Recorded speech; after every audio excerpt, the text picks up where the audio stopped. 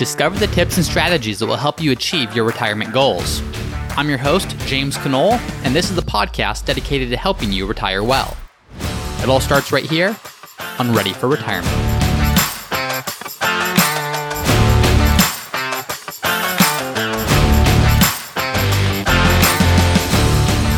Hi everyone, and welcome back to another episode of Ready for Retirement. I'm your host, James Knoll. Today's episode is all about reducing your required minimum distributions and the strategies that you have access to that can help you to reduce your required minimum distributions.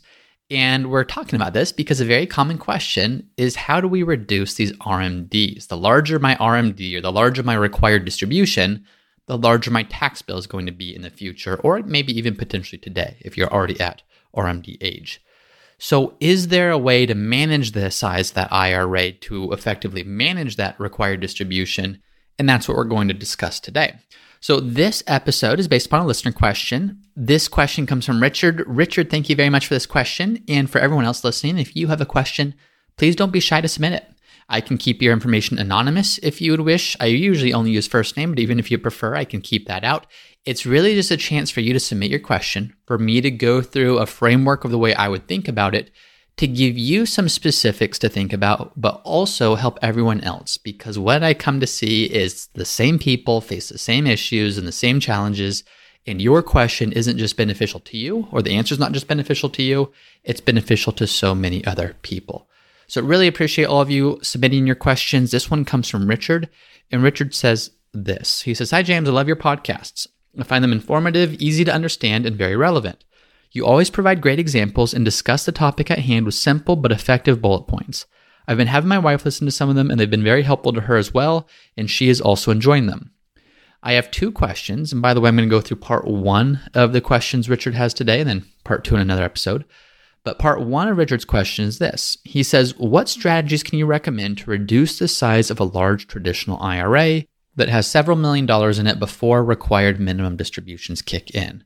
We're implementing Roth conversions, setting up a donor-advised fund, deferring Social Security until 70, and planning to use qualified charitable distributions when the time is right, thanks to the information from your other podcasts. We can pretty much meet our living expenses from the income from pensions, a small annuity, and the dividends and capital gains generated from our brokerage account and traditional IRA accounts. But I'm now running out of strategies to defer or to reduce my required minimum distributions more." Richard. Well, Richard, thank you very much for this question. And there are several strategies, many of which it looks like you're already applying, so good job doing that. And we're going to cover them today. Now, before I do so, and first things first, not everyone's goal should be to minimize required minimum distributions. This is really only a serious planning challenge when required distributions will force you into a higher bracket or force you to take more money than you really want to take.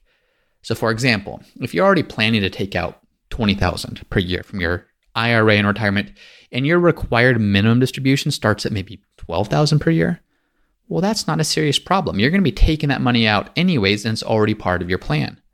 But if you only want $20,000 per year to meet your living expenses and your RMD is $200,000, well, then that becomes a much more serious planning point. It's pushing you into tax brackets that you really probably don't want to be in because of the required distributions you're forced to take out. I mention that because I'll talk a lot about required distributions and Roth conversions and really tax strategies that you can implement on this podcast.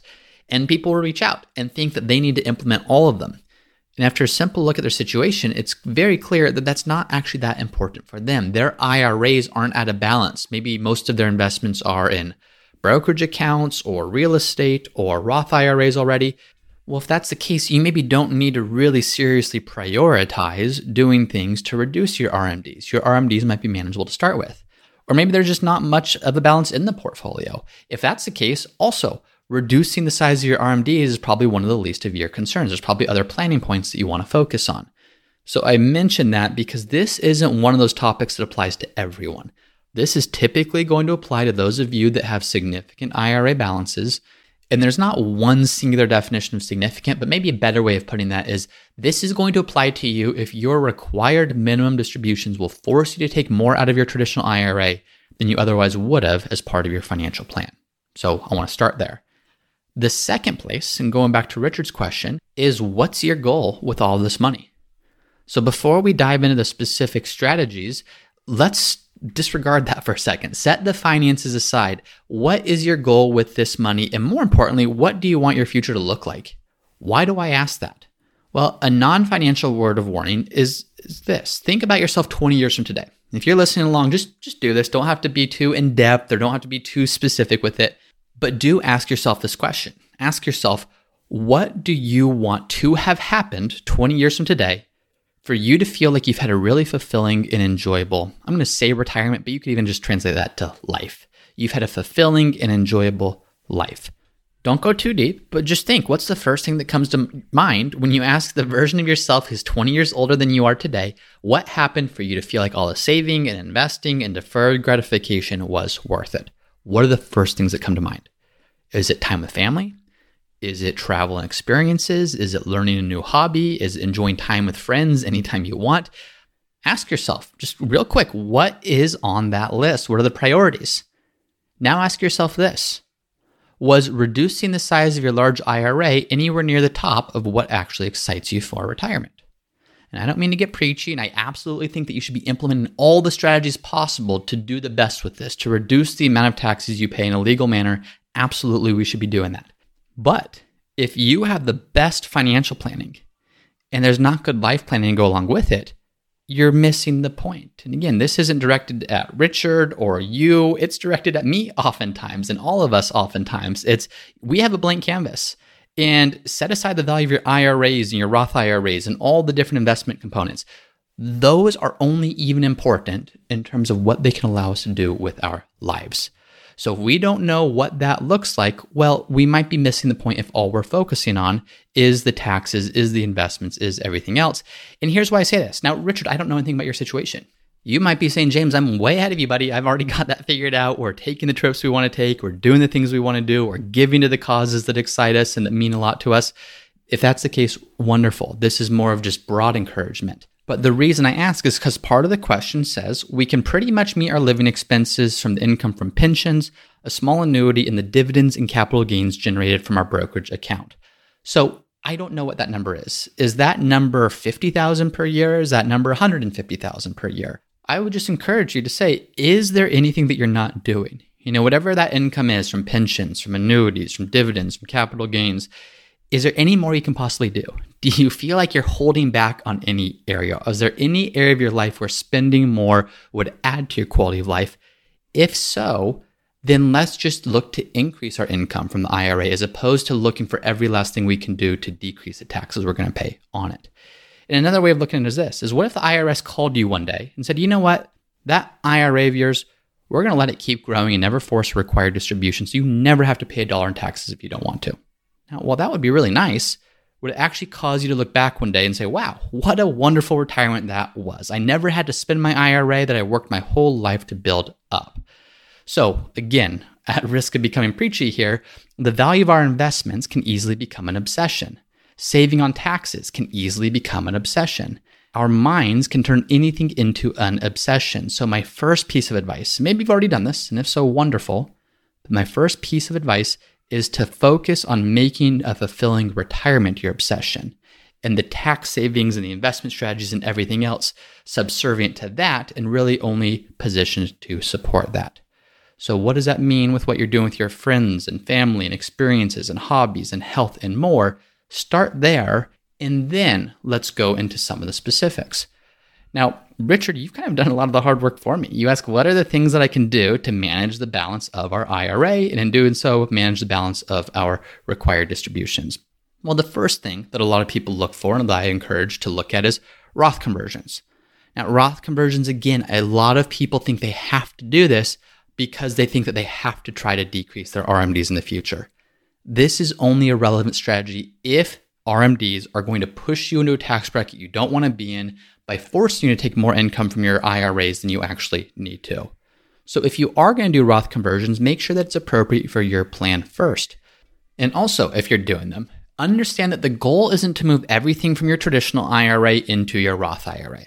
If we could wave a magic wand to make that happen without any tax implications, well then of course, that would be ideal. But the reality is every dollar that you convert from your IRA into your Roth IRA is going to cost you something in taxes. So the more we convert, the more we pay in taxes. The goal isn't to convert everything. The goal is to say, how can we convert enough so that it's not going to cost us way more in taxes in the future than we could pay today through some Roth conversions. Now, I did a deep dive on this. If you want to look at that, that's episode number 50, how to use Roth conversions to save huge amounts in taxes. Check out that episode. There's a thorough deep dive on exactly the logistics of doing this and some examples of how to do it. But make sure that you're not trying to convert everything. Many people, they make it their whole goal to get their Roth or get their IRA converted to their Roth before 72. But that sometimes actually costs them more money in taxes than they would have ended up paying if they just didn't do anything, had they been totally unaware of a Roth conversion strategy as a whole. So Roth conversions are absolutely one way. Now, Richard also mentions deferring Social Security until age 70. Now, deferring Social Security, kind of ironically, this won't help RMDs by itself. It will actually make the RMDs potentially harder because now you have more income coming in from a larger Social Security benefit. The real benefit is not just deferring until 70, but it's to make use of those years before 70 to clear out your taxable income as much as possible. So in other words, don't start Social Security early because that's going to increase your income and reduce the amount you can convert to your Roth IRA without exceeding certain tax thresholds. So the real benefit of deferring Social Security till 70 is the Roth conversions that happen before then and being able to convert more of your Roth at a lower overall tax bill. Because once you turn 70 and beyond, well, now those higher Social Security benefits actually will make your RMDs more difficult. So that's why it's important to counteract that by doing the conversions ahead of then, which reduces the size of your IRA, which reduces the size of your RMD, which reduces your tax liability. So if you're deferring Social Security, absolutely, that's wonderful, but make sure you're pairing that with a Roth conversion if your goal is to do so and save on your RMDs as a result of that. Qualified charitable distributions is another thing that Richard mentioned. What a qualified charitable distribution is, or a QCD, you can gift up to $100,000 direct to a charity per person. So per person meaning if you're married, filing jointly, if you're just married, each of you can do $100,000 from your IRA as soon as you're 70 and a half or older. Now, 70 and a half used to be the RMD age and the age at which you could implement QCDs or give QCDs. Now, RMD ages are higher, but thankfully, you can still do QCDs starting at age 70 and a half. A common question I get with this is, well, why don't I just take my RMD, take it to my bank account, and then gift it to my charity and deduct it? Wouldn't that be the same thing? Well, maybe, but for most people, probably not. And the reason for that is the standard deduction for a married couple over 65 in 2022 is $28,700. So unless the total of that gift plus state and local taxes capped at $10,000, plus mortgage interest, plus anything else you might add to your itemized deductions, unless you're already exceeding $28,700 on that, you're going to end up paying more in taxes on the distribution than you could actually use as a write-off on your tax return. So by doing the qualified charitable distribution directly from your IRA to the charity, it's not even touching your personal income. You can gift the entire amount up to $100,000, or you can gift a partial amount up to $100,000 and not have to have that income reported on your tax return. So Richard, you already mentioned you're doing those things. Those I would say are probably the biggest, but there are some other things that might apply to you or might apply to other listeners. One is keep working. Now, again, I hesitate to even say this because your goal shouldn't be to keep working just to avoid RMDs. That's just another example of the tail wagging the dog. Are we doing something to save money on taxes when saving money on taxes, if we really think about it, isn't probably the main goal of why we're here and what we want our retirement to look like, as much as a supporting thing in whatever manner it makes sense. But here's why I say this. If you're in a 401k or if you're a saver in a 401k and you continue working past age 72, you can delay distributions from that 401k until you retire. Now, this doesn't work if you own 5% or more of the company. So it's not like you can just go make your own lawn care company or lemonade stand company or whatever it is and say, great, I'll just open up a solo 401k. It does have to be a company where you don't own 5% or more of it. But if that's the case, you could consolidate your IRAs into that 401k, continue working, and as long as you're working, you don't have to take an RMD. Now, when you do leave, you would take your RMD based upon your age at leaving. So say you worked until 75. Well, you just take your first RMD at the age of 75 based upon the IRS life expectancy tables at that time. But you didn't have to take one at age 72, 73, or 74. So that money just kept compounding for you. Another consideration that you always want to make sure you're looking at here is what are the 401k costs? What's the flexibility of the 401k? You may or may not find that the costs outweigh the benefits of this type of a strategy, especially when we consider the non-financial cost of don't keep going to work, don't do something you don't enjoy doing just in order to save taxes.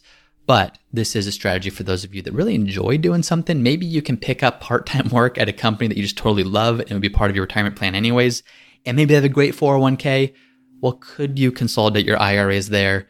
You lose maybe some of the flexibility of the Roth conversions or other things with that money, but it pushes the RMD off until you actually retire. Another thing you can look at, and this is only if you have a much younger spouse, and by much younger, I mean 10 years or more, you could lower your RMDs that way. So if you are married and one spouse is 10 years younger than the other, you can reduce your RMDs if you make sure that the younger spouse is listed as the sole beneficiary of that IRA. Here's how that works. Most people, when they're calculating their RMD, they use what's called the IRS Uniform Life Expectancy Table or Lifetime Table.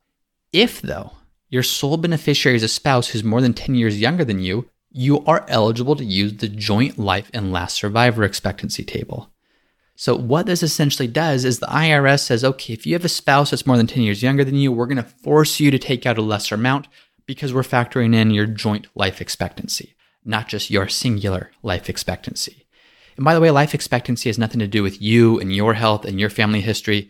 It's literally just an IRS table that says, if you're this age, here's your life expectancy. If you're that age, here's your life expectancy. Really just looking at averages. Here's an example of that. And I just pulled this example right from a Forbes article and read it word for word. It says, take a 75-year-old woman with an IRA balance of $500,000 whose new husband is a 50-year-old man. After naming her younger spouse as a sole beneficiary of the IRA, that allows her to utilize the joint life expectancy table. She would have a life expectancy factor of 34.7 and her RMD would be $14,409. If she kept her younger husband off of her IRA as the beneficiary, she'd calculate her annual RMD via the Uniform Lifetime Table, which would assign her life expectancy factor of 22.9. In this case, her RMD would be $21,844. By naming her younger husband as a sole beneficiary, she'd reduce her RMD requirement by over $7,000 that year. So again, I just pulled that example right from a Forbes thing, but is essentially what it's saying is, look, for example, there's a more than 10-year age gap here. This woman is able to use a life expectancy factor of 34.7 if she uses the joint life expectancy table versus a factor of 22.9 if she uses the uniform lifetime table. Now, the interesting thing to note here is the higher that factor, the lower your RMD. Because you're using that in the denominator of the equation of how you calculate this, you want to have a higher factor. If you have a factor of 1, the IRS's way of saying you have 1 year life expectancy. So divide your IRA balance, $500,000 in this case, by 1. That means your RMD is $500,000. Obviously, we want to avoid that, and that's not going to be the case here. But the higher the life expectancy factor, the lower your RMD is going to be. So if you're listening and there's a significant, 10 years or greater age gap between spouses, it makes sense for many people to use the joint life expectancy table to keep the RMDs down for the older spouse. Another area where you can look to manage your IRA balance is by looking at your asset location. Now, this was the theme of last week's podcast episode. So if you want to know more about that and the pitfalls I see people making with that, be sure to check out last week's episode. But hypothetically, let's say, I don't know Richard's IRA balance is, but let's say $3 million is IRA balance and there's also $3 million in a brokerage account. And say Richard wants a 50-50 asset allocation, 50% stocks and 50% bonds.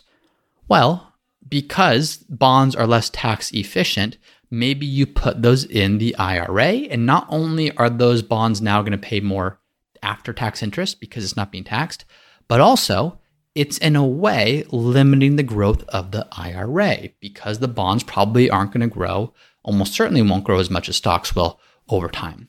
This is an example of an area that you do need to be careful with. Don't just stick bonds in your IRA. Don't just put your IRA in cash because of the sole reason if it's now going to limit the growth of your IRA going forward. That alone is a bad reason to put bonds or cash in your IRA. But if you start with your asset allocation and you determine what mix of investments makes sense for you, and that's the starting point, then you can backfill the more conservative of those investments into your IRA, which, number one, tends to be more tax efficient because more conservative investments tend to pay interest, which is taxed at higher rates. But number two, it's also going to make sure the balance of your IRA doesn't balloon out of control, which is going to increase your RMDs over time. So those are some ways that you can limit your RMD or manage your RMDs.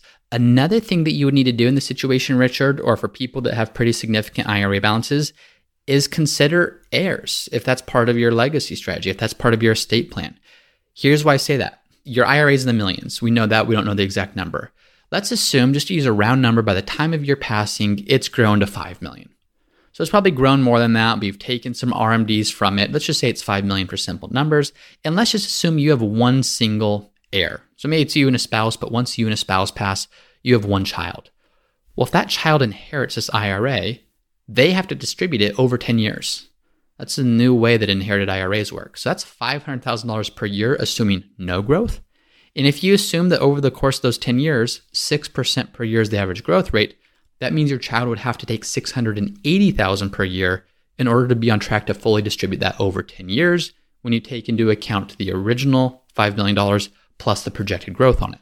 Well, if you're receiving $680,000 per year, even if you have zero other income sources, that alone would put the child in the top federal tax bracket if we were to look at today's brackets and today's dollars.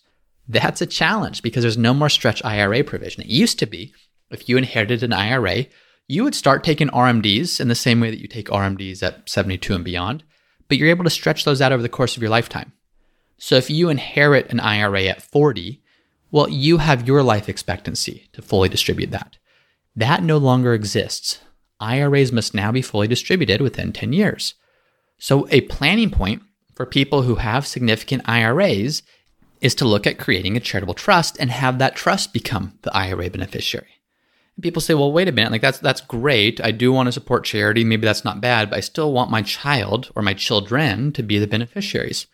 Well, they will. And here's how this works. When the account owner and the spouse pass away, that IRA passes to the charitable trust. Charitable trusts, they don't pay any taxes on that. So if there's $5 million, that charitable trust receives the full $5 million. That charitable trust then distributes a percentage of income to your beneficiary for as long as your beneficiary is alive. So let's say your beneficiary gets 5% to start. Well, unlike the new IRA, the new inherited IRA rules, where they'd have to take that money out over 10 years and potentially, depending on what state they live on, pay up to 50% taxes of the total IRA that they inherit, this is a way for them to receive a much lower amount, which is going to put them in a lower tax bracket, but stretch those distributions for a much longer period of time.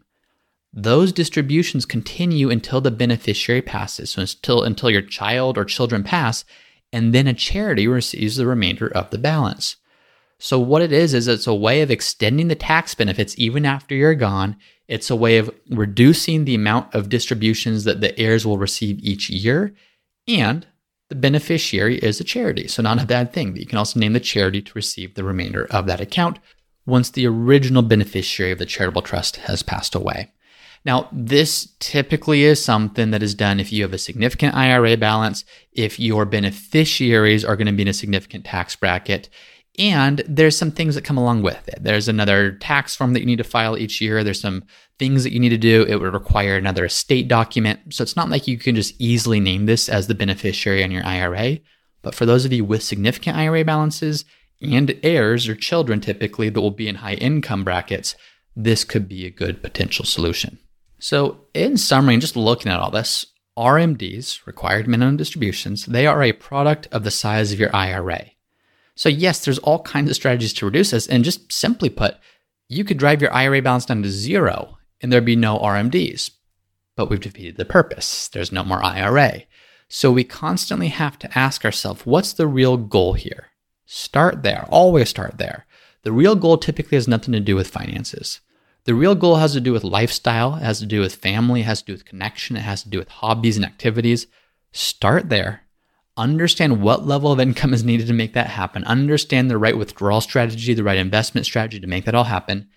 And then go to the tax strategy and say, understanding that this is what I want life to look like, what can I do to minimize taxes with the rest of what I have? So now you can understand what your tax strategy should be looking like or what it should be implemented to most effectively accomplish the real goal, but don't let your tax strategy become the goal. So Richard, thank you very much for the question. That was a good thing to flush out, a good thing to look at. If you're listening and have a question, you can request it or you can submit it by going to readyforretirement.co. If you're enjoying these episodes, I'd really appreciate it if you left a review for it. And be sure to check out our YouTube channel as well under Root Financial Partners, where you can find more great content to supplement exactly what we're talking about here. So that is it for today, and I'll see you all next time.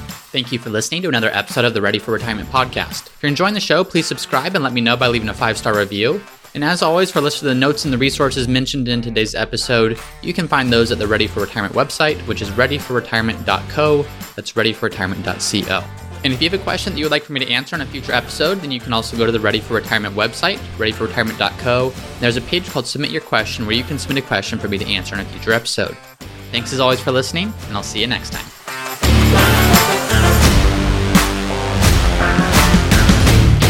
Hey everyone, it's me again for the disclaimer. Please be smart about this. Before doing anything, please be sure to consult with your tax planner or financial planner. Nothing in this podcast should be construed as investment, tax, legal, or other financial advice. It is for informational purposes only.